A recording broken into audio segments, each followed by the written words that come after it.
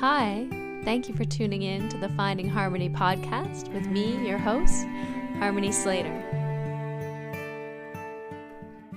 Hi, welcome to the Finding Harmony podcast. I cannot wait to introduce you to our guest today, Susan Klein-Holmen. She is an amazing woman, mother of three, yoga teacher, interior designer, and entrepreneur. She is here to talk to us about spiritual emergence and spiritual emergencies and the work that she's doing now to help women integrate these spiritual experiences or spiritual emergencies that arise from time to time in her personal story around her experience with a spiritual emergence that quickly became a spiritual emergency. But before we get started, I just wanted to remind you that this is the last week to join B School and join B School with me. What is B School? B School is the premier business building program. It's a program that I went through myself and I love it so much. I think it's just honestly the best program out there. I think it works so well when you absorb the content of B School and then you also have the personal guidance of a coach and the support of a group. So I would love it if you would come into B School and join me this summer. We've set aside time for all of August to focus and do a deep dive on you and your business and what your dreams are. What would your ideal day look like? What is the business that you want to create? Who are the ideal people that you want to serve and who are looking for your service? It's an incredible, incredible program where you are going to discover how to grow your email list. You're going to connect with some of the top influencers in your industry. You're going to learn an incredibly effective system to come up with over 30 pieces of content in less than an hour.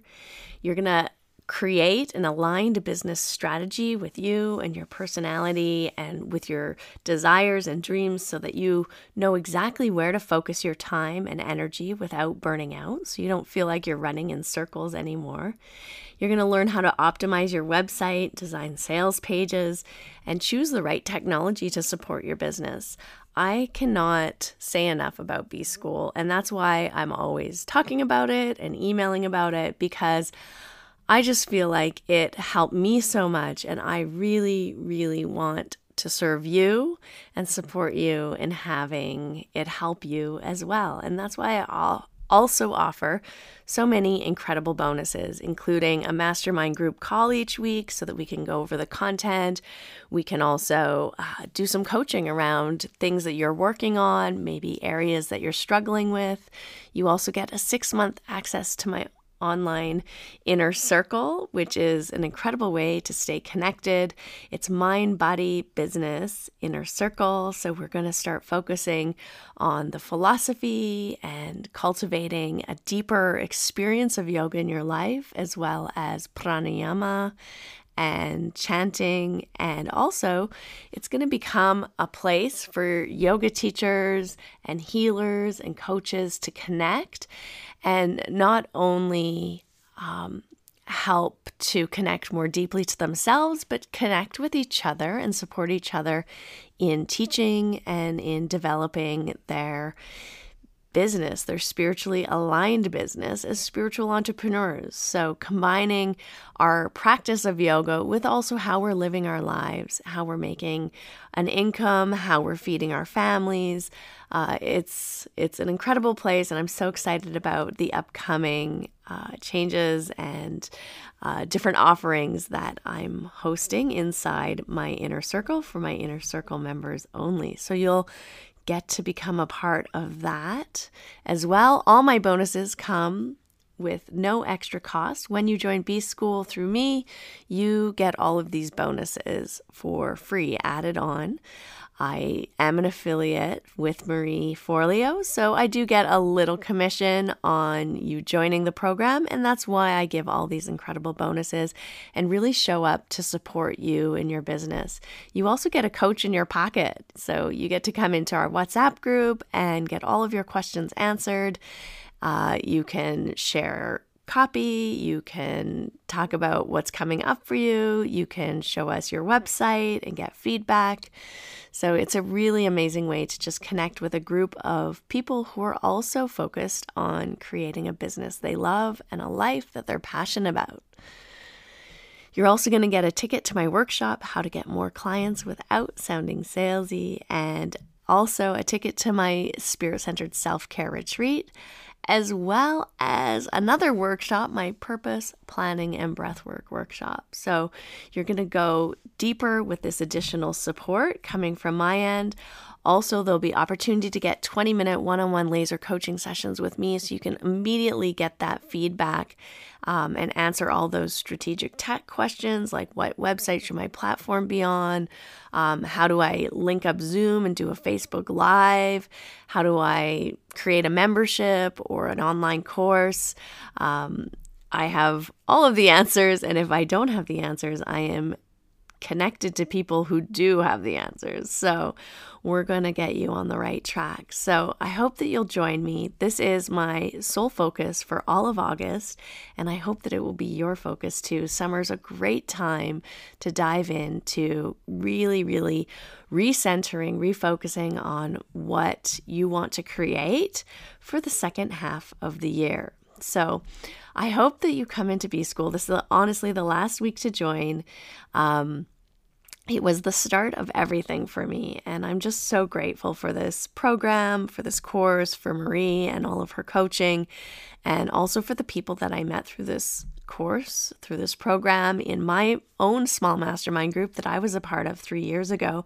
I still work with some of the women I met in the mastermind I was a part of and am connected to them. So I hope that you join. Marie also has 12 other incredible bonuses. She has a mini program called How to Start the Right Business. So if you just have an idea or a passion or a thought about, should I start this business? I kind of want to work for myself. This is a great course. It's a whole little course you can take it's an extra added bonus course, as well as the follow-through formula, which is a great course on time management and how to really execute your ideas.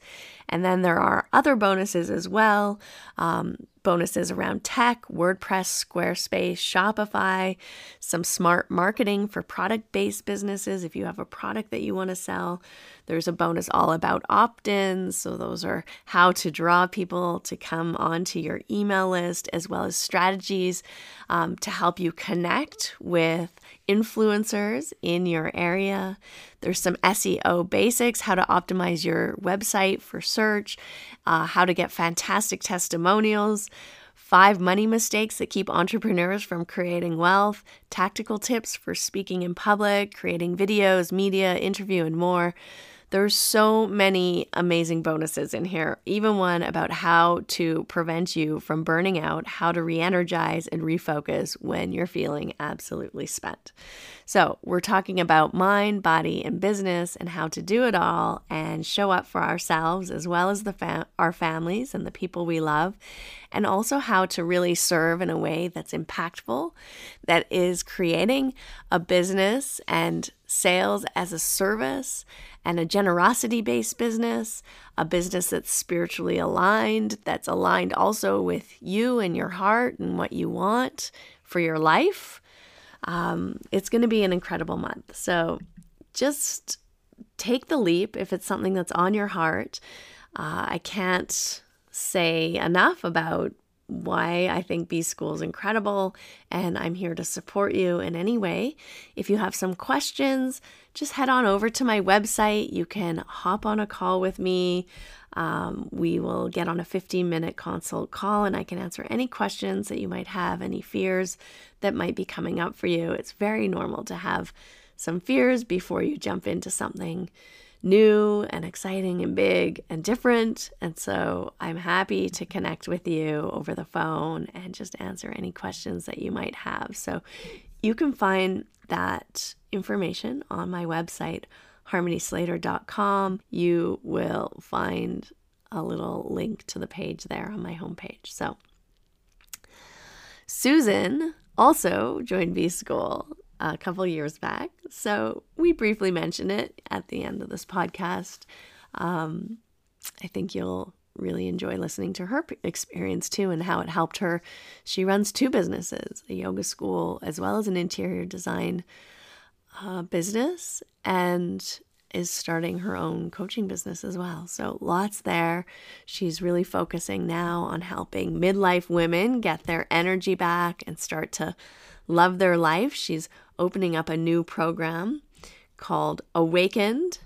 It's for women in perimenopause or in menopause who just are experiencing low energy, low mood, overwhelm, anxiety, and burnout, and who want to reconnect to that deeper sense of joy and energy and creativity again. So I think you're going to really love listening to Susan and all of her experiences through life, but particularly this spiritual awakening that she had that led her on this path and led her in a very unique direction where she's inspired to help serve and support others who are also going through this kind of spiritual awakening. So without further ado, let's get started.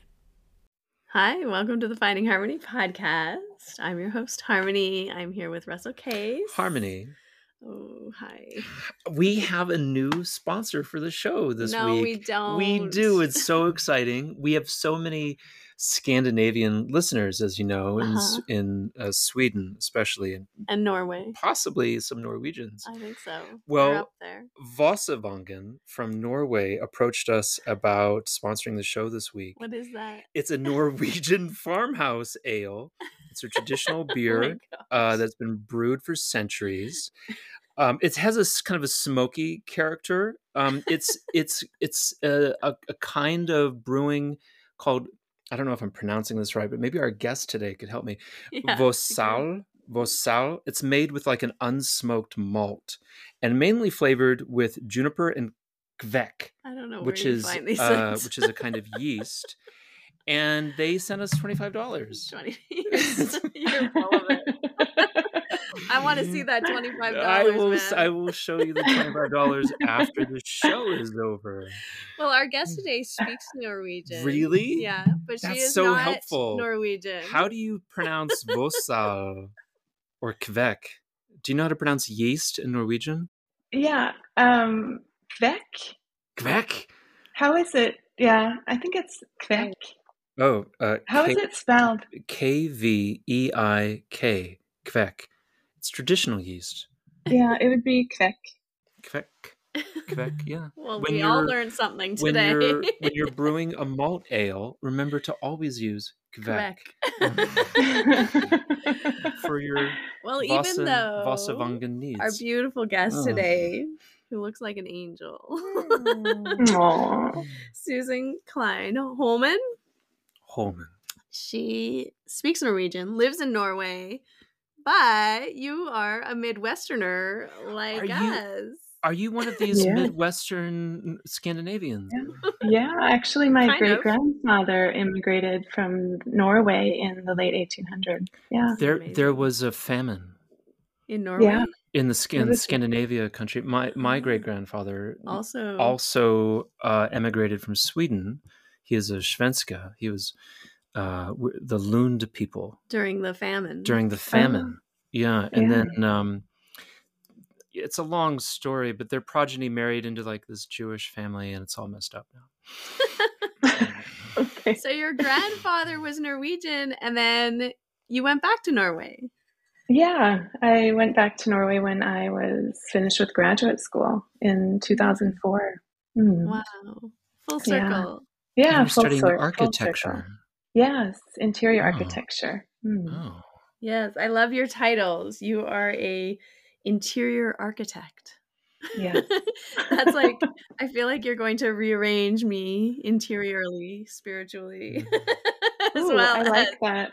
Yeah, I was like, oh, this can go many directions. The interior architect outside as well as inside.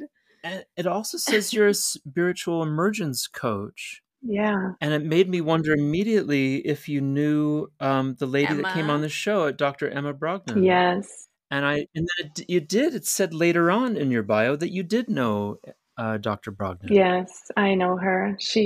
I've taken Oh. courses with her, and I've also worked with her personally through, as I said, I've had class counseling with her. She's a psychologist as well. So yeah, she's great. Yeah. So yeah. Beautiful. Well, we'll get into this. I would like to. I've been thinking very seriously about taking her spiritual emergence coaching program. Really? Are you going to? I'm thinking very seriously about it. You should do it. I just feel like we have a lot on our plates at the moment, but I do think it's like I would really like to do a course. Yeah, spend a little less time in space, a little more time on the Earth. So, how long is the course? Well, there's a theory part and a practicum part. The practicum is in person and the theory is online. Okay. Yeah. Cool. Yeah. Was it like all told like 10 years? No. Like six months? No, let's see. It wasn't that long because it's not coaching one-on-one. It's coaching peer support. So it went through the basics of what a spiritual emergence is and a spiritual emergency is, and the different types of experiences a person can have. And then also a practicum that was in London, actually, last September. I was there. It was amazing for a weekend. It was intensive. Yeah, it was great. Beautiful. Okay, so for our listeners, what is the difference? Is there a difference between a spiritual emergence and a spiritual emergency? Yeah, well, spiritual emergence is a spiritual feeling, like or an awakening. Yeah, I guess you could call it an awakening. And, it can happen spontaneously, or it can happen during spiritual practices. And then a spiritual emergency is when, through spiritual practices, a person becomes disoriented and confused. And it becomes more of a crisis than a nice, warm, fuzzy feeling. Right. Like spiritual awakening gone wrong. Yeah. I always used to say that to Jediah about the difference between the difference between normal people and superheroes is that normal people were just scientists and superheroes were always like humans that were doing a science experiment that went wrong. Yeah. That's how we got the then they became super people. Like the Fantastic Four. Yeah. It's always science experiments gone wrong. Peter Parker. So sort of like the spiritual emergence they were all gone wrong turns into a spiritual emergency.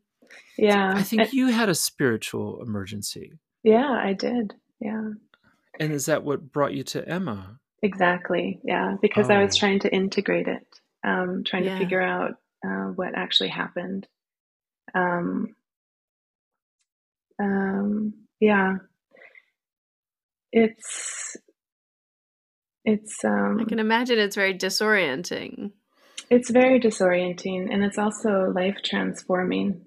So if a person has the right kind of support around them and is in a safe place, then it can be easier to integrate.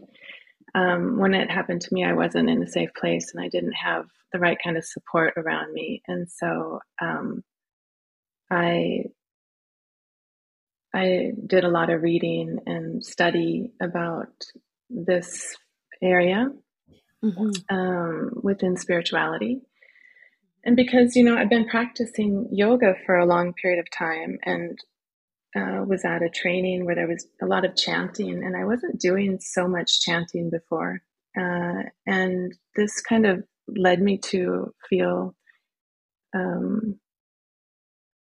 a bit out of myself, like open. And it was quite nice. It was quite nice, actually. The moments that I was in this space. But because I wasn't in a safe place, it brought up some other things which were quite traumatizing. Yeah. Yeah. Yeah. It's so interesting. I think these practices that we engage in as yoga practitioners, they have real power to them.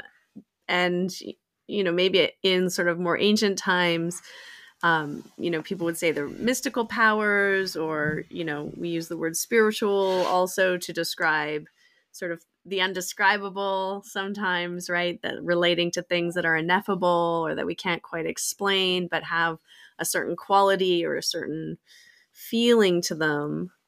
But even like they can be also explained scientifically, like, the repetition of a certain vibration or pattern, as far as like chanting goes, would change your brain waves, would, activate your vagus nerve, would create like an actual, this experience, potentially, maybe not in everyone, but potentially could like really move you into, what would you say, Russell? Like more of like a, maybe even between alpha and theta, like brainwave, like between sort of like a you're looking for like relaxation and dreaming kind of place. You're looking almost for a theta or a gamma wave reaction where you kind of you feel like you understand more than you feel suddenly like you have a kind of more unified understanding of reality.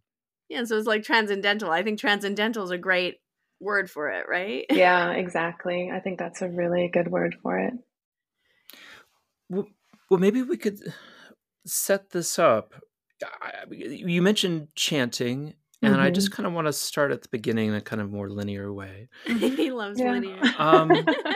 You grew up, I think, in a home filled with music and church-going folk, and I wonder if you could describe that, because that seems to that starting there in the Midwest and with very nice parents, unlike mine, if you're listening, and then kind of that kind of all.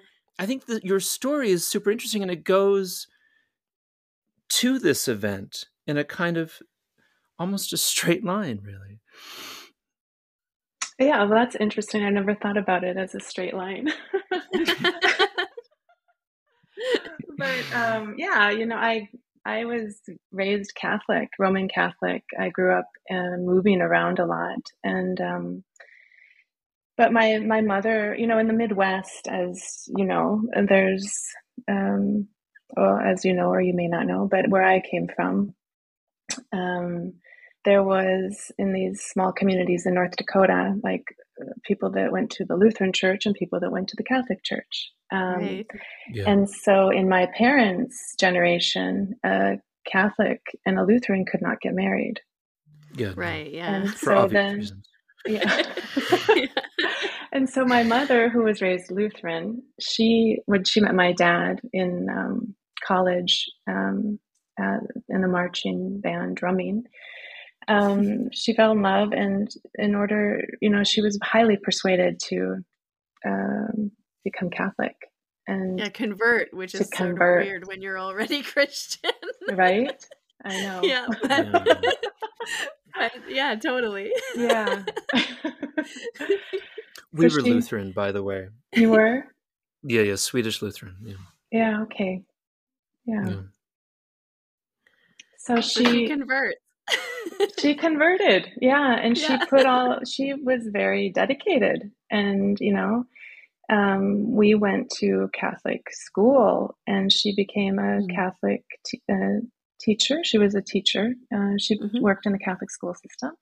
And I went to church, like Mass. It was called Mass. I went to Mass from, every morning before school, because I went to a Catholic school for half an hour. And then we went to Mass on Sunday. Yeah. And that was just normal. Yeah. Mm-hmm. And it was lovely. I liked a lot of aspects of it. I didn't know anything different until I became older, but I liked I liked peace be with you, the shaking of the hands. Yeah. I loved that. I also really liked the singing, the community and the singing together. And I liked the rituals in Catholicism. I like them. And I think that's one of the things that I really like about yoga too, is the rituals in yoga. So yeah, and as I think I wrote this in my bio, but there was one time when I think I was in second grade. We had this I can't remember what it's called now, but it's the anointing of the sick. It's like a ritual Oh or yeah, like a like the mass. anointing of the sick or something, and you bring the Yeah, sick people up and they bless them and put the holy water on them or the oil or exactly. Yeah. And yeah. I went up because I had a really stiff neck. And like I couldn't, I don't know why it was stiff, but I decided that I was going to go up. And then the priest took these candles, and crossed Yeah. them around my neck and then blessed me. And Yeah. it was such a interesting experience because the next day, and maybe it's, you can read so much into it if you want to, but I didn't have a stiff neck anymore. And Right. it was for me, when I look back at it now as an adult and thinking about like experiences that are undescribable or out of the ordinary, or I would consider that as one of those experiences. And at the time I didn't really think anything of it, but I just think it's interesting to look back Yeah, at and those things. I think those things also inform like the other things we get interested in too when you have an experience like that, even if you're not thinking about it so much, but like it gives you a deep belief or a deep sense of that there's maybe like some mystical energy or power in the universe that you Yeah. got connected to in a way, right? Yeah, definitely. And more with working like doing the spiritual emergence coach training, and Emma talked a bit about spiritism, which is these psychiatric wards in Brazil where they don't use Right. medication and they use hands-on healing. And I I find it so fascinating, and so I'm curious about it. Um, people are healed like from mental health problems like Yeah. schizophrenia, and it's interesting. I find it really Mhm. fascinating. Yeah. I've seen that kind of work within the transpersonal circles as well, where long-term chronic pain can be healed through um, self-talk, positive self-talk. It's it happened to me, so it's Okay. entirely convincing. Yeah. What happened? Um, Can I I ask? had you can. It's all about you though, and my listeners have had enough of me. Um, I had piriformis syndrome from which was a sciatic symptom from a couple of herniated discs, and I was kind of struggling. And I just went to a workshop at Emma's Dr. Brogdon's school, Sophia University, which was formerly ITP, the Institute of Transpersonal Psychology in the South Bay. Mm-hmm. And the founder there, I forget his name off the top of my head, um, but the founder there was running a workshop on chronic pain, alleviating it with positive self-imaging. And I was just sitting in the chair, you know, I was there kind of just as a friend. I was just like, yeah, I'll come, whatever. And I had this pain in my piriformis in the hip socket, and they asked us to describe it in your mind. And I said, oh well, yeah, I've had this for a year. It feels like a Rottweiler chewing on my ass. That's Mm. how it feels. Yeah. I said, okay, so now imagine what you would do to alleviate that. So if you had described it as shattered glass, imagine the glass melting, like that kind of thing. It's like, oh, Mm-hmm. okay. So incidentally, I had kind of gone into a kind of soft, Like trance state, like a little how self did hypnosis. how I had put myself in I can tell the story, but I went into a self hypnotic state by just staring at a single point, concentrating on that point as we're trained to in yoga, Mm-hmm. and concentrating on the feeling. And then in that self hypnotic hypnosis, I just started petting the head of the Rottweiler. And the piriformis all at once unlocked, and there was a kathunk in my hip that I could physically feel, kathunk, and it released. Wow. I was like, and I just sat there like, this is interesting. And I didn't say anything about it and talk about it. I just like, I don't know what just happened, but something big happened. And walked out, got in the car, drove home, and I was just kind of like waiting for the pain to happen because sitting in a chair, made it worse because of the herniation. Mm. And then it never came back. Wow. It's been 12 years. The mind-body connection. It's amazing. Yeah. Mm. Yeah, exactly. So I was thinking about that in particular about what happened to you with your priest. Mm-hmm. He's doing something that's extraordinary, out of the ordinary. You're walking up to the front of the church as a second grader, and he's doing this public thing to you that's extraordinary. Mm-hmm. And your body responded to the phenomenological experience. Mm-hmm. And that's amazing. It is. I think so too. Oh. And so how do you go from being a kind of devout Catholic nice girl to being a kind of more demonic yoga student?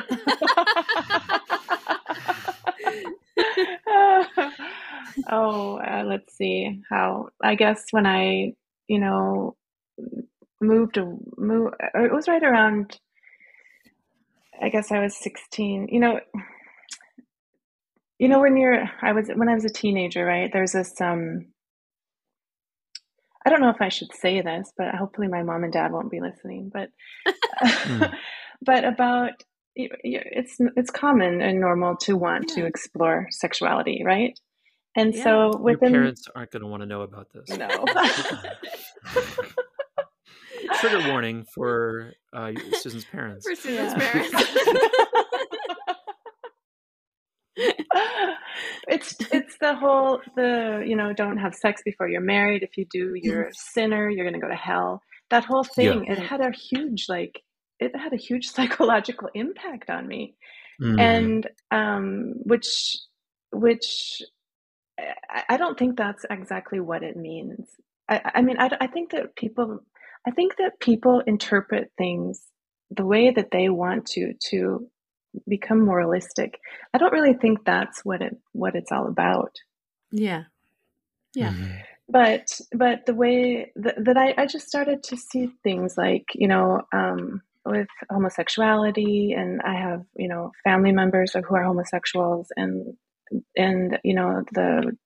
the closed-mindedness and this focus on this traditional family, and women's rights. Women can't be priests. Like, why? Also, like, the women's choice over their own bodies, like abortion. Why? It just, we should be able to be our own agent, have own personal agency, and not be moralized for living our lives. I don't think that that's what life is all about. I think it's about finding acceptance, and finding acceptance within oneself, and finding acceptance and being accepting to others. So I also, at that point in time when I graduated from high school, I moved. It was a small community, and I moved and went to university, and my, things started opening up for me in university, like women's spirituality, feminism, meditation. I went to a meditation retreat. I didn't really know what I was getting into, but I was super curious. Yeah. It was a silent retreat for 4 days, and I was 21, and I had never been silent for that long. And now, what kind of meditation was it? It was Vipassana. It was right? Vipassana, like standing meditation, walking meditation, eating meditation, sitting meditation. And then we could talk when we had a meeting with the person who was leading it. Right. Yeah. Like and then the teacher. Yeah. TA. Yeah. And we then could talk about our experience. And I was so young at the time, I didn't really understand. Like, we talked about the experience in pairs. So my another woman and I went into this room and to talk to the teacher. And this teacher was older than me. She was an experienced woman, and I was like a young woman. And she was talking about things that I couldn't understand. Like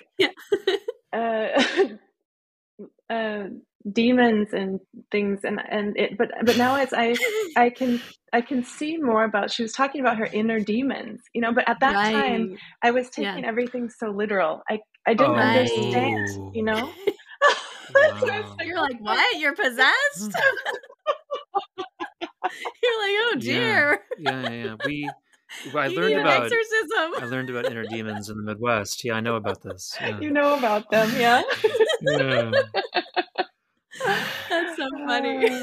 Yeah, Did we gloss over the teenage sex bit? Did we do that? We just kind of moved right past that it? got her questioning. We all understand. We've all been there, I think, in the Midwest growing up. We put the trigger warning out there, but then we didn't actually We didn't actually pull the trigger. We didn't pull the trigger, yeah. All right. But yeah, no, I think that's so interesting. So did you enjoy the meditation retreat? Like, how did you come out of that? There were parts of it that I really enjoyed, but it was really challenging to not talk. Like, I remember, but I stayed with it, and I was curious, and I wanted to see what it was all about. But I remember afterwards sitting in the car, and I turned the radio on as high as I could, and I just started like singing as loud as I could, just because I wasn't used to hearing my own voice. It was like so interesting, And I've been curious about these longer vipassanas, because since that I hadn't really done much meditation until recently. But I mean, in like years ago, I was thinking, I was talking to a friend who's a yoga teacher who does the vipassana quite frequently, and I was thinking, well, I wonder curious as to what that's about. But maybe that will come for me at some time. Maybe. Yeah, when the kids are a little older. Yeah, I have 3 of them. I know, you gotta wait a little. It's just simply the best vacation you'll ever have. Is it? As long as you can sit comfortably, and your hips are solid and your back is solid from your asana practice. Yeah. It's so gorgeous. It takes years. Like you de-age. You come out of it like you've given yourself another 5 years of life. People call it like the Vipassana glow. It's so wow. Yeah, like because it's when like you're on complete vacation, distressing though. It's like really a complete distressing in the sense that you're not feeding your senses with any kind of stimulus. If you go to Maui for vacation, you're gonna come back stressed out or looking older. Anyway. You're gonna be more stressed than when you entered. And if you go into Vipassana, that's not going to happen. There is so little stressors that you really do decompress in a way that we don't really understand, like what a vacation's for in our culture. Staycations are probably the best, but if you have 3 kids, that's not a vacation either. No. Yeah, I'll have to try it sometime. Yeah, I'd like to. Enjoy it, I think I would really enjoy it. It's your jam. Yeah, totally. Yeah. So then you're in university, you're experimenting with different types of spiritual practices. All kinds of stuff she's experimenting with. Yeah. And what was your degree in before you did your master's in inner architecture? Yeah, I like that harmony. I double majored in psychology and Norwegian studies. That's right. Okay, amazing. Yeah. In North Dakota. Yeah, at the University of North Dakota. It's one of the few universities that has a Norwegian studies major. That's so interesting that was even like something that was drawing you. A lot of Norwegians there. Then. I guess, yeah, but still, she could have chose anything. Yeah, I could have. And actually, it was my friend who had just come back from a summer study in Norway that where she was learning the language. And then she said, Susan, it would be great if you started studying Norwegian with me. And and at that time I was like, why not? I was also sure, why not? But I was at a period of time where my grandfather got really ill, my mom's dad, and he only spoke Norwegian until he was 9 years old, and he learned English when he was 9, and so the Norwegian culture and language growing up for me on my mom's side has always been really important and celebrated. And like lutefisk, like very traditional Norwegian. People don't really eat lutefisk. We don't eat lutefisk here for Christmas dinner. But in the United States, when I was a child, that's what my grandfather and my grandmother wanted to eat for Christmas dinner. You said lutefisk? Lutefisk. Lutefisk. Lutefisk. I don't think that's what she said. Yeah. Lutefisk. Lutefisk.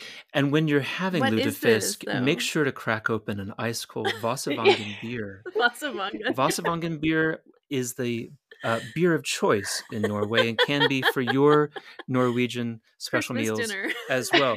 Now, back to the show. What is that for those of us who have no idea? Lutefisk.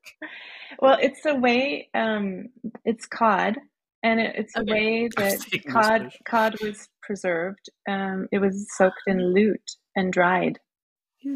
Lutefisk. Is lute like a salt? Lute. It is, what is it? It is, it is a salty, like, soapy, I don't know. I would have to look it up. I can't remember exactly what it is. Yeah. No, it's kind of toxic, actually. Oh. My grandmother often fed me soap as a child. Anyway. She was the Swedish one, so it makes sense to me. Yeah. Sounds like maybe like some kind of fermentation process a little bit? Yeah. It cleans the inside of the mouth of demonic influence, is what she told me.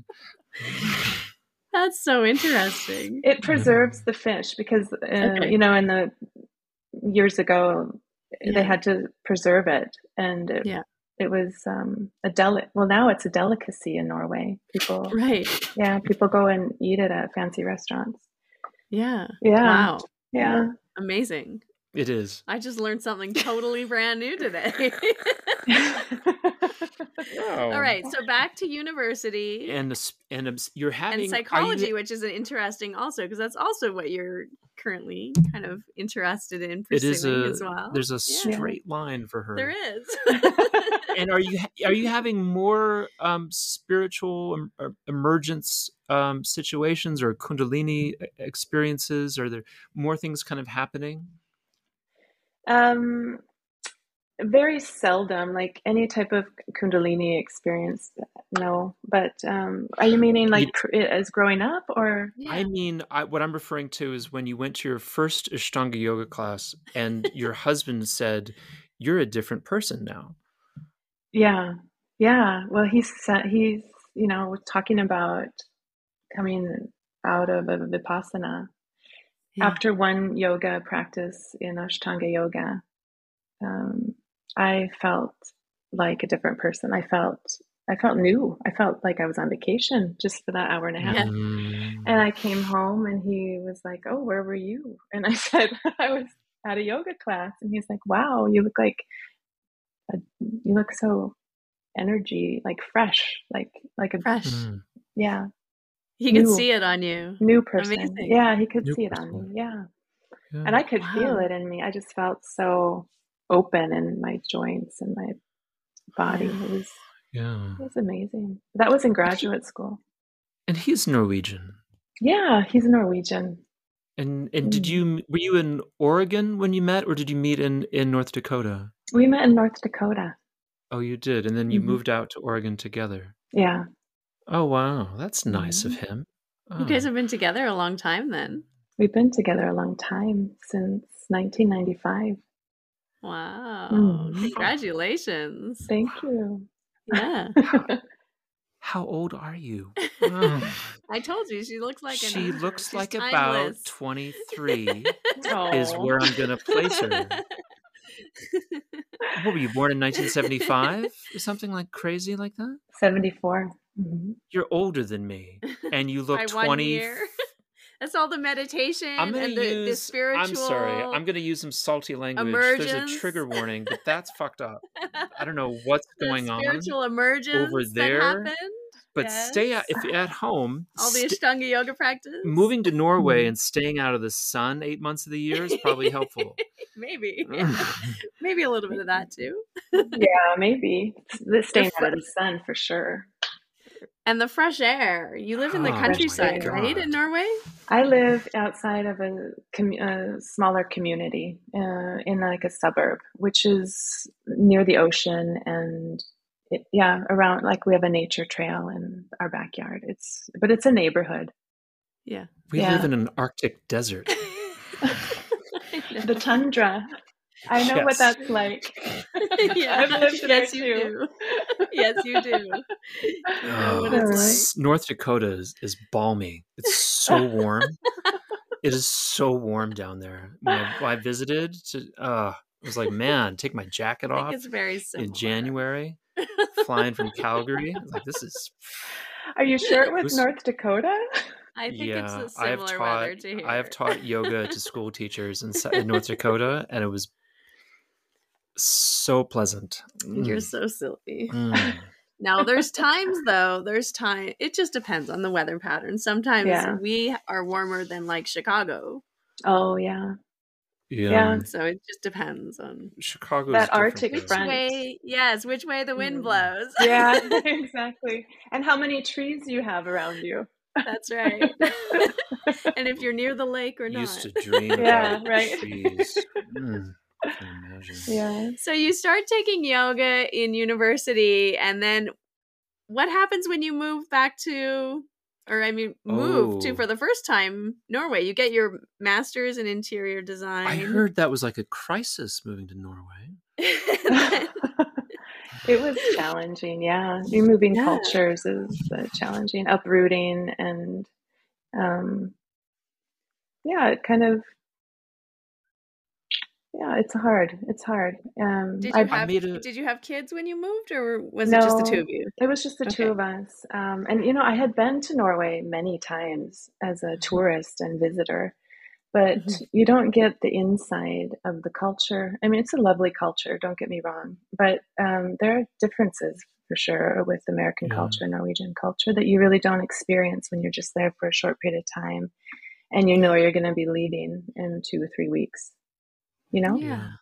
It's interesting. I made a note about this on your bio. I was thinking about the differences between us as well as commonalities, which is, I think, how we make the podcast is kind of commenting on these. And we moved constantly. We moved every 6 months to a year. Oh, wow. And for me, I was constantly the foreigner in a strange land.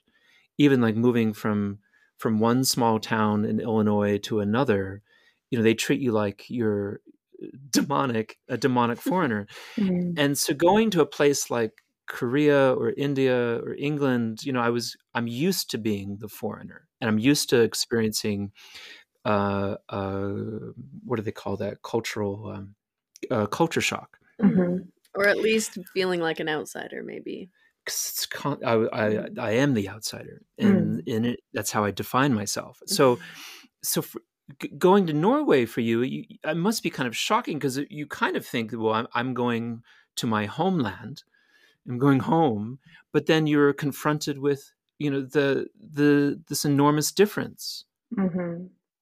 Yeah, I think it's just the small things in the beginning when you move to another culture, and learn the language. Even though I had a major in Norwegian language, I could understand it, and I could read it, and I could listen to it, but then being part of a conversation and speaking it and being part of like a conversation was challenging because it took a long time and before I could even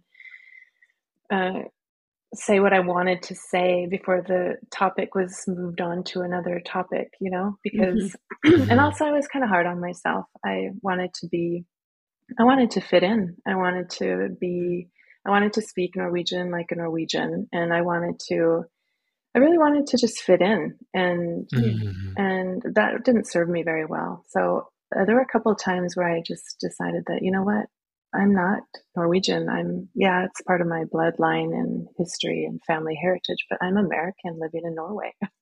And that's okay. And that's okay. Yeah. Wow. Take some of the pressure off a little bit. Yeah. That's such a fascinating point, because it's really the thing that I struggle with is the innate desire to be a chameleon in a new place so that I don't stick out and get hit. But really just being yourself is so much more freeing or authentic. But I'm in constant conflict because I hear it in every conversation. I just I'm just trying to sound like the person I'm with, and it's not me. But then who are we? That's an interesting conversation topic. There is no you. Yeah, well, it really comes down to identity and having a real relationship to the other or the. So what do you do when you're trying to discover your identity and who you actually are and what you actually are in a spiritually emergent situation? Wow. That's a good one. That's a good one. You know what really was healing for me was grounding types of activity, like walking barefoot in the grass. Also listening to like the healing arts, like music, visual arts, painting, writing, just writing with free thought, just writing, drawing, and listening to music that I hadn't listened to for a long period of time, like Lilith, the Lilith Fair. Do you remember that? Yeah. Sure. With Sarah McLachlan, our Canadian hero. Yes. So I started listening to music, like female voices that were really empowering, and that brought me to a really, a place in my life where I had a lot of memories and good memories, and I think music brings us to different places in our lives and can be really healing. And reading a lot. It's interesting, like this idea, because I think this can happen. I mean, we're kind of focusing on this spiritually emergent awakening, or like a Kundalini awakening or spiritual experience, but I think this can also happen for people, like anytime there's a loss of identity or history, or like a break, like becoming a mom. Yeah, becoming a mom, where it's like, I mean, for me, that's like a very spiritual experience, and like is kind of a spiritual emergency at times. It can be spiritually emergent or a spiritual emergency. But right? who are you at that point? Yeah, and so there's like these breaks in our psyche, or getting divorced, or the death of a loved one or family member, or changing career, losing a job, those types of like small deaths. The death of a yoga practice. Of our personality, right? What we've identified with is me, my, and I, and a part of ourselves, and then it gets taken away, or we lose it somehow, or we let go of it, or try to let go of it, or are forced to let go of it. And then how do you find yourself again? How do you integrate who you're becoming, or who you're stepping into, or what's awakening within you with this past identity, or with this gap of, I don't know who I am anymore. Yeah. I think those tools really work well for those types of things too. It doesn't have to necessarily be a huge, spiritual awakening that we're talking about. I think these are very common experiences that everyone has at some stage in their life, whether it's, mystical or not, it's just like an abyss or a space of feeling like they don't know who they are anymore, and who am I, and what does this all mean? Yeah. An existential crisis, maybe. Yeah, I agree. Exactly. Yeah. So I think those tools are really helpful and powerful ways to kind of connect back to yourself, like you're saying, like grounding things, connecting to the senses, the writing, the, looking at art, music, like just integrating back into an identity. Yeah. In a way. Yeah. I also took horse riding lessons because I used to ride horse when I was a teenager and child, actually. So that was also really riding horse is really grounding. Yeah. Beautiful. I was thinking on this kind of the conversation that we had with Emma and Dr. Brogdon and the kind of panicked emergency that I was having when I was a young person, and thinking about, like you said, what helped, what was working. I kind of I stopped trying to have like new relationships. I was kind of a bit of a social butterfly and hooking up a lot, and meeting people, but I kind of just pulled back from that. I did a manual labor job that I really liked, and it just felt very kind of grounding, just to use my hands doing stuff. Yeah. And then I would still have kind of I would have panic attacks when I would fall asleep every night, because it was always kind of right there, the kind of psychic break I was having. And then I found myself doing breathing exercises kind of intuitively, and that was extraordinary to, for months on end, just every night having to do a kind of made up pranayama practice to get myself to calm so that I could sleep.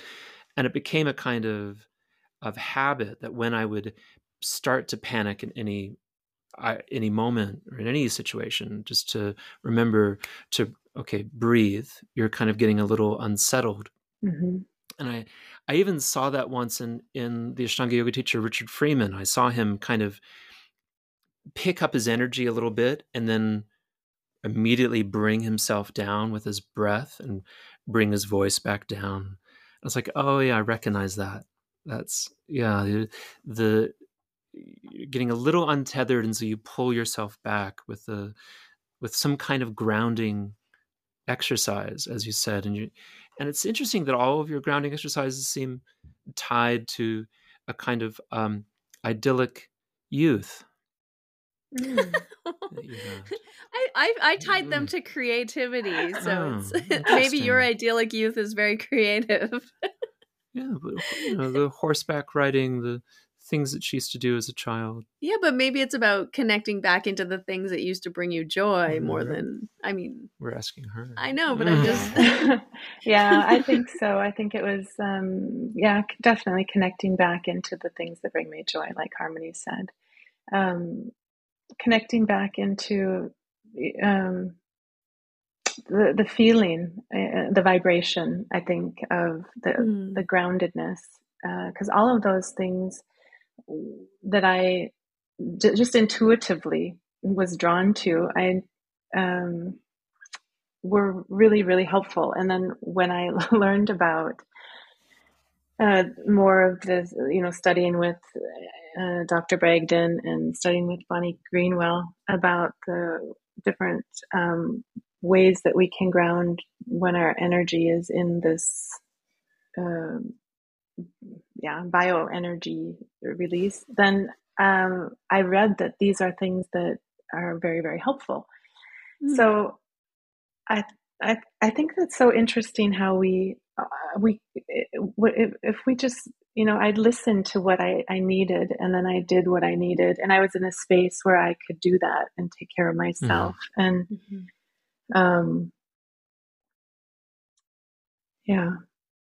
and they were naturally the things that were helpful also. Yeah. So yeah, that's beautiful. Like, I think I often I agree with that when we tune in, and if you're really like listening, like, what do I need now? Mm-hmm.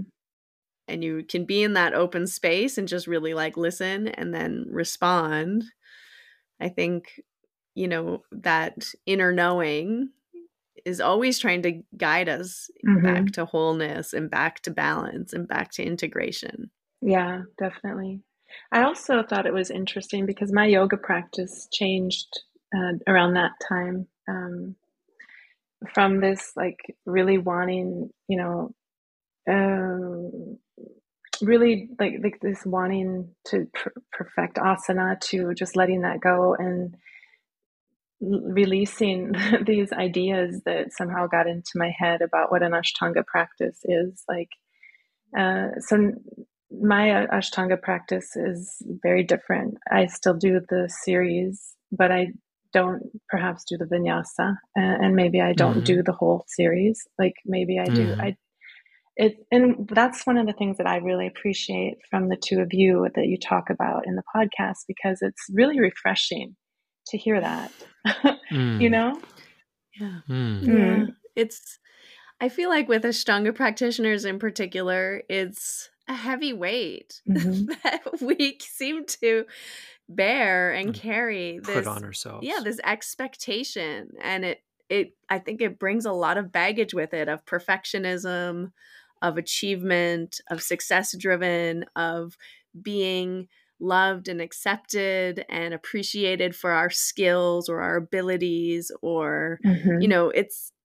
I think it comes from a deep wound, and Mm-hmm. unfortunately, I don't think the practice addresses this wound. I think it just puts a band. Yeah, it either exacerbates it or it puts a Band-Aid over it for a while. Mm-hmm. As Richard says, it's the perfect vehicle for a perfectionist to practice masochism. Yeah. Oh, yeah. Yeah, and I think that sometimes it does take those spiritual emergencies or other types of emergencies to really like go into the deeper wound Mm-hmm. and go into that deeper space within yourself that needs the healing. Mm-hmm. And that might involve letting go of the practice for some time, or it might involve releasing the attachment to asanas, and also looking at what we were using the asana practice for. Yeah. And so I'm yeah, it's not easy, and it's painful often.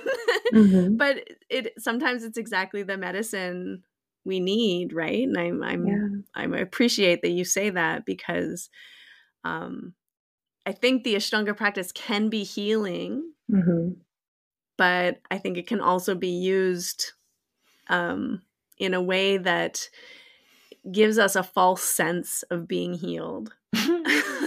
That's well put.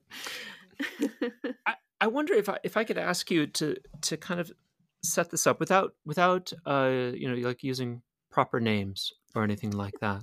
Yeah. You're living in Norway. You have 3 children and a happy husband, and you decide, I think, to go on a trip to do a yoga course. Mm-hmm. And was it in India? Was it in Europe? I'm not sure. It was in Europe. Mm-hmm. Okay, it was in Europe. And so you go to Europe to do this yoga course, and you're there and you're doing a lot of chanting, which is musical and shouldn't be so different for you.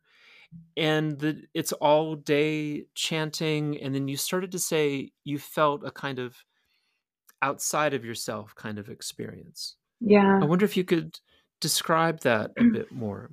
Yeah, I can. I started to feel like, I remember just switching from one activity to the next. I started to feel a bit disoriented, to like, oh, we're not going to do that now. Like, I thought we were going to do the yoga practice. And then that's when I started to really, I felt a shift inside of me. And then I also started to feel this energy, this uncomfortableness in my pelvis area and in my,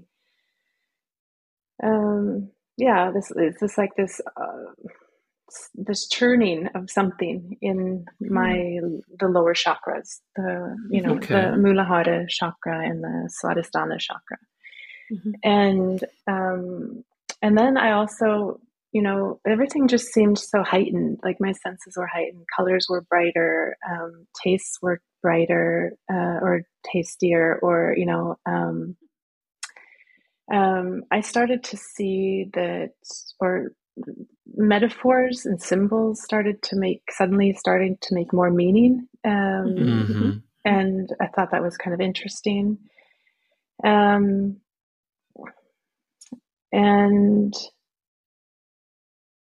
yeah. And then you also said at the time that I think you felt, and you said this in your bio, forgive me, that even though you were married and had children and should have been, I don't remember the word you used, but safe, you started to feel that the teacher there was creating an unsafe situation for you. I mean, were you being, physically harassed? Is that what you mean? No, it was not physical. It was psychological. It was gaslighting and seduction and manipulation.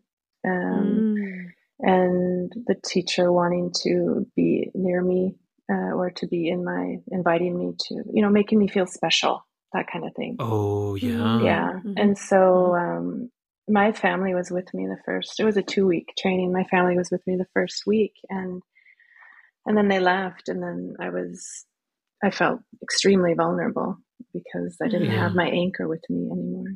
Right. Yeah. And I started to really understand what was going on then. And then I decided that I had to leave. And at that time that I left the training early, that I was already in a state of I panicked because I realized I felt I wasn't safe. Yeah. And so you're kind of in a paranoid state, though.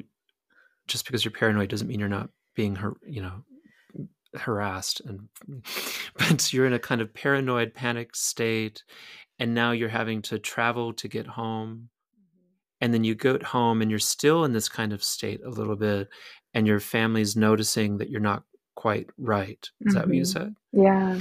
I'm very familiar with this sensation. Are you? I've had this situation where I've gone back home and nobody knows what's wrong with me and I'm trying to hide it, but people are like, you don't seem right. Oh yeah, that's something very, very familiar to me. Yeah. And so how are you managing these interactions with children and your husband? Are you trying to talk about it, or are you just trying to hide it? What are you doing now? I wasn't myself. So my husband was trying to moderate the situation and keeping, So I couldn't hide it because I wasn't myself. I don't know what to say. I don't know how to explain it. For the average person, it would sound like I flipped it, but Yeah, sure. Like you flipped it. Yeah. Was it like more ecstatic, or was it more like depressive? Because I think it can kind of go both ways, right? It was alternating back and forth. Yeah. Like experiencing this this feeling of oneness and connection, and then feeling afraid and fearful. Wow. And normally you would have like a guru or a spiritual guide, walking you through and keeping you safe in this experience. But that was absentee. And so, for how long were you in this kind of in between state, before you got help and found a way out? For a long time, actually. For the most intense part was, maybe 3 weeks, and then things started to settle down. Like, it was also a very, you know, from what I've studied and learned about the chakras and the psyche, and when there's a release of energy, and there's a clearing with blockages in these psychic centers in the body, and particularly a lot of people have a lot of blockages in their lower chakras, and it could be trauma, sexual trauma. It could be a feeling of not being safe. That, you know, all of this stuff comes up. So all of this stuff started to come up like a video in front of me, like of all of, like, in a linear way of experiences that I had now in this life. And if a person believes in past lives, like I do, things that maybe happened in a past life, I think, so it was a lot of trauma that was coming up, a lot of things that that I had, you know, not processed, that I thought I had processed in my mind, in my head, psychologically, but it was stored in the body. And this goes back too to like the body-mind connection. Like, I think I truly believe that, because I had this experience, so I use myself as a guinea pig, that the trauma and all of our experiences are they get connected or stuck in the body. And if we're not moving the body, which yoga does, it opens everything up, it releases things. The chanting does, the vibration, changing the vibration, the emotion, the pranayama, meditation, all of this opens up the body energetically in a very subtle way, you know? Yeah. And if a person, and I don't know, when this was never talked about in the teacher trainings that I had, and I wish that it was, you know, I wish that I would have known about this stuff. But maybe it's not talked about because it would scare people. I don't know. Yeah. I don't know. But you know, what yoga teacher knows what to do with it? Yeah. You know, I mean, I think that's also something that as yoga teachers, we're not really trained to facilitate, you know, a trauma-informed space or even an emergent space, or we're not trained to even identify the difference between what might be trauma versus what is somebody just releasing emotion, right? These are kind of subtle differences that unless you do training outside of, you know, your standard yoga teacher training, you're maybe not going to understand as a teacher or even be aware of. And like you say, it's kind of important because we are doing practices and using tools and techniques that are, you know, changing our nervous system, that are releasing energy, that are opening, you know, energetic channels in the body, that are all also related to our psyche and our mind. And it's kind of an important aspect of the yoga practice that, I mean, maybe that is why, you know, there is kind of a little bit of a danger in a way to playing with these practices in the ways that we do, because it's, you know, you really do need to be in a place that feels safe and held to have these releases and these openings and be able to integrate them, as you're saying. Yeah, exactly. Yeah. I'm thinking of a couple of different guys in the States, like Keith Raniere or Andrew Cohen, you know, guys who themselves, you know, are just creating sociopaths who are creating Kundalini experiences for others, and then like sharks diving in and taking advantage of the people who have them. And it's just so frightening thinking about how vulnerable we are in these situations and how ill-equipped we are for managing people who are having them. And that's why that conversation with Dr. Brogdon was so revelatory, is that there's like a whole culture of support in Brazil. Forgive me for saying this is really racist, of all places, it's like Brazil of all places has a It like, could have been anywhere. You would have but said like, that. no, I mean like Brazil, and like, carnival and spiritual emergence. Well, It's like, it okay, makes sense. They're like connected deeply to spiritual realms. Catholicism, and it's like, and yet there are structures in place for learning how to manage it. I just think it's incredible, and I'm still fascinated by the training, and it really is amazing. I just wanted to say that as an aside, just how, but bringing it back to you, you're now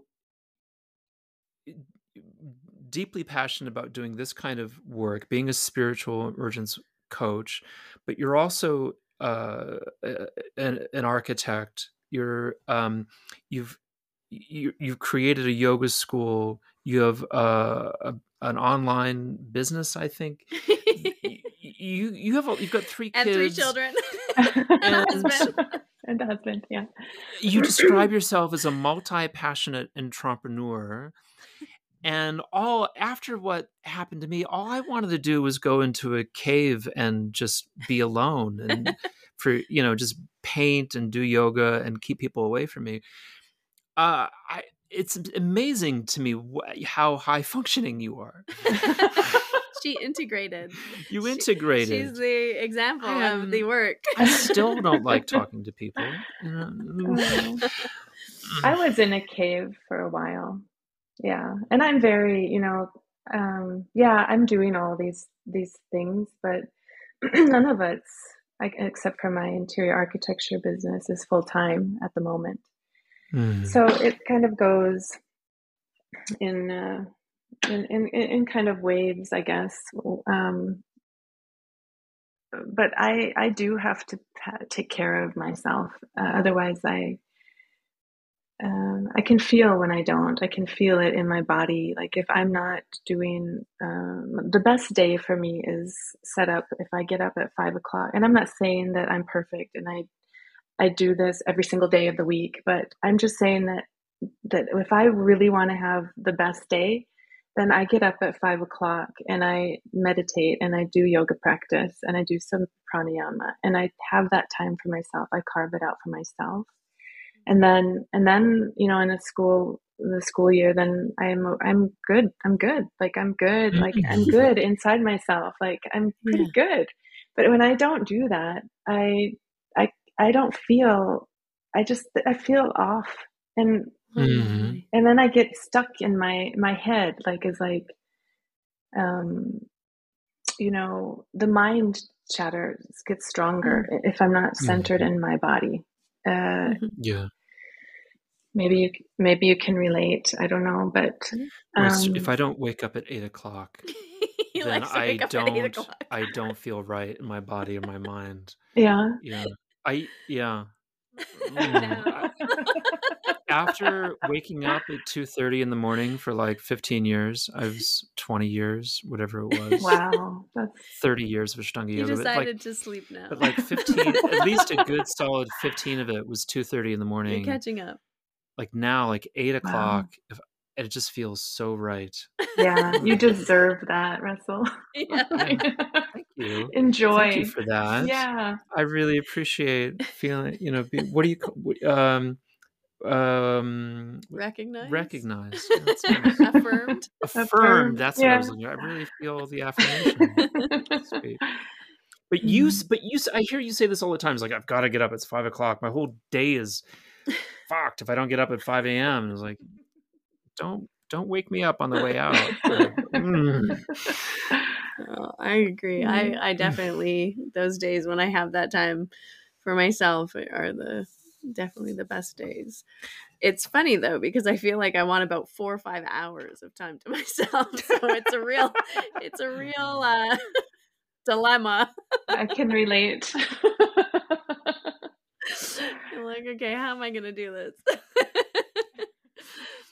How did the two of you meet? Well, by the way, we first both met when you came into B school. You were an interior architect, and then you joined B school to, I think, enhance. You also had your yoga school at the time, but you wanted to increase the offerings and change the offerings. And it was during COVID too. So everything was going online as That's well, right. right? I thought Susan was like your yoga student or something. We've also worked together in a yoga capacity as well. That's cool. Yeah. Yeah. So what was that experience like for you? What was the transformation that happened when you came into B school and left B school or continued working the B school path? Yeah, well, I've taken it many times because once you're a lifetime member, so yeah, you get it for life, which is amazing. Which is amazing. But the mentoring, the master class, you had a master class, and because I've been following your yoga path, and you've been a really big inspiration in my life. I thought, I want to do this, with you. And so I did this because I also wanted to, increase online offerings and get things going. I'm still working on it. But it was, I thought that it was really educational. I learned a lot through the whole B school. And then also being in the mastermind group with you was great because it was a really good networking opportunity. Yeah. And I'm still in touch with some of the people that I was in the group with. And also the practices and the guidance and the mentoring that you gave was great. So I loved it. Yeah, good. I'm so glad. Helpful. It's so nice to hear that. Yeah, and I think there's something too that as yoga teachers, it's kind of a lonely road. Like you're building a business and you're not necessarily like a business person. I mean, and you even had experience because you had already built a business as an architect in a different language than English, in Norwegian and English, which is incredible. I have to remind myself of that at times. So you had like a whole history of business experience, but I think like with myself and maybe you can relate that when you built your business, it was just sort of like more out of necessity and out of sort of like responding to whatever needs you were seeing. And there wasn't like the intentional, conscious sort of thought put into what you're offering, who are you offering it to, what, like being really specific about some of those things. Definitely. And also, as I got that from Marie Forleo, a multi-passionate entrepreneur, right? And I loved it. I loved it because it's so true. I feel like, but I also learned in B school that one thing at a time, we have to focus at the same time that we have we have to focus on what we're doing at that one offering, one thing at a time, which is like kind of like yoga too. Yeah, it is. I know. I think the yoga sets us up really well. Then we just have to add in like the business components. Yeah. Because it is a business. It is a business. You're a single purveyor. I remember Harmony asked me once about who my ideal avatar, ideal client avatar, ICA was, and I said, well, it's late middle-aged art professors. And she said, do they buy paintings from you? I said, no, of course not. It's like, oh, then my ICA is wrong. And my whole way of working. Your ICA could be right, but then you need to somehow figure out what kind of paintings they buy. No, they don't buy paintings. Yeah, that's the problem. They don't buy paintings. So the paintings aren't right. And then fundamentally, I'm in a crisis now. But change the ICA. Yeah. That's what I said. But if I turn Harmony's mom into my ICA, then I got to make paintings that suit her. And then everything changes. Everything's wrong at that point. So I got to figure that part out. Yeah, you're still working on that. It's been a few years. It's not easy to figure that out. It takes a lot of trial and error, doesn't it? Yeah, and also for each offering, you can have a different ideal client or a different ideal client avatar. And you might have like profound emotional reactions to these choices that are, me spiral into crisis as I am. And I think also as you grow, your business changes too, Yeah. and what you want to focus on also changes, and so then you kind of have to redo a lot of the work that maybe you did before, which again is kind of like our yoga practice, where you have to kind of keep getting up and going over the same ground again and again and again, and each time it's a little different. It's changing, evolving. Yeah. It's evolving. Yeah. And so as you're evolving, yeah, that was a good lead segue. Is it? What are you segueing to? Well, what's next for you? You have your yoga school where I think you're still teaching classes, and do you still have your teacher training program that you are doing? I do. I have my yoga school. I did,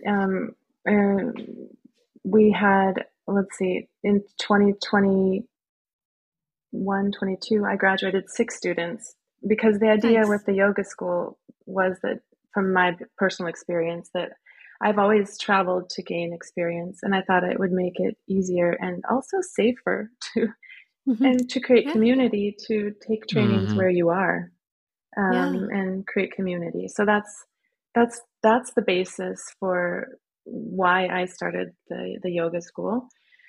And then I have I don't have a teacher training coming up and right now this fall, but perhaps I've had a couple people that are interested.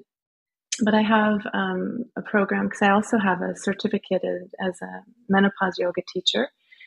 So I have. But you're like 20. What the? That's we already early. Established this. That's really early. I don't know. Yeah, well, that's kind of you, Russell. I think it's the backlighting. Maybe it is, but in North Dakota they have children young. Yeah, not that young. Not that young.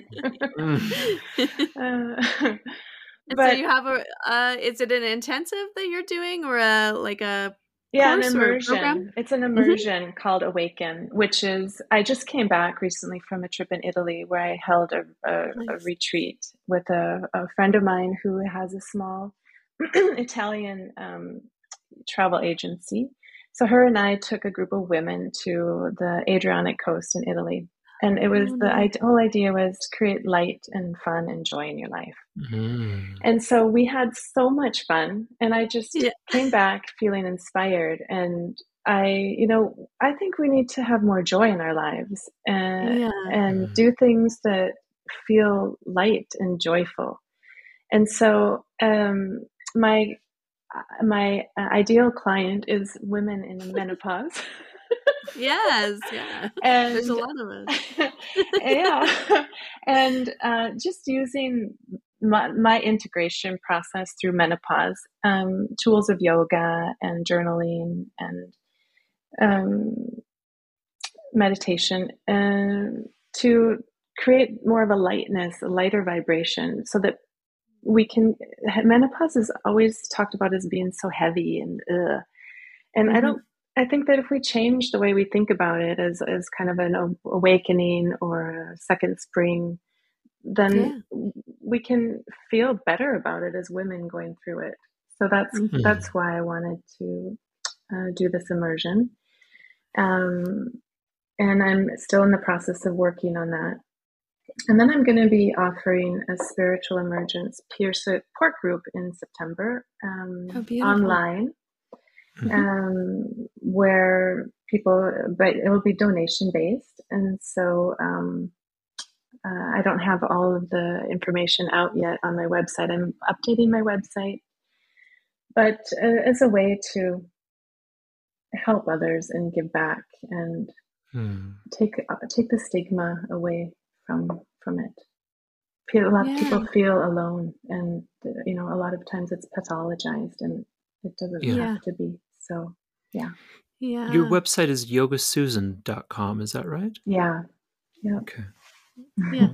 So everyone can go there and find the spiritual emergence peer support. The Awaken sounds really nice. And Awaken as well. I'd like to do that. Perimenopause can last for 10 years or longer, so.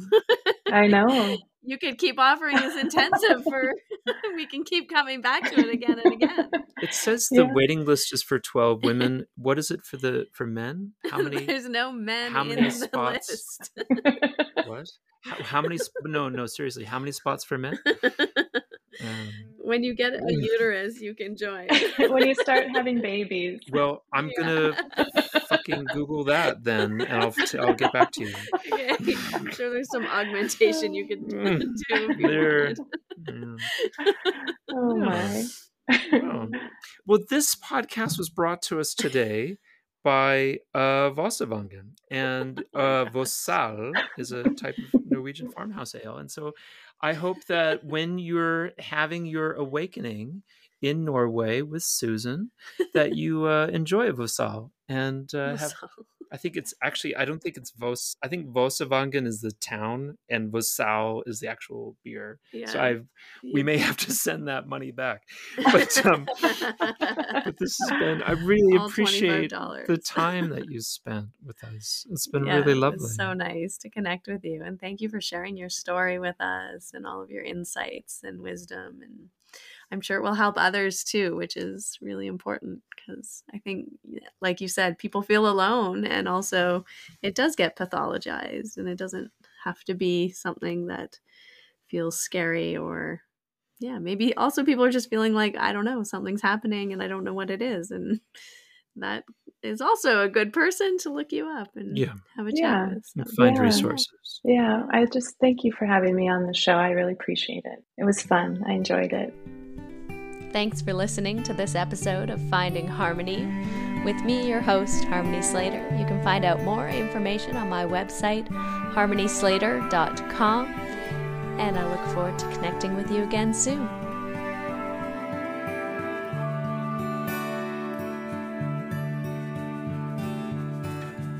Standing in eternity's shadow, watching the breaking waves, there's a heart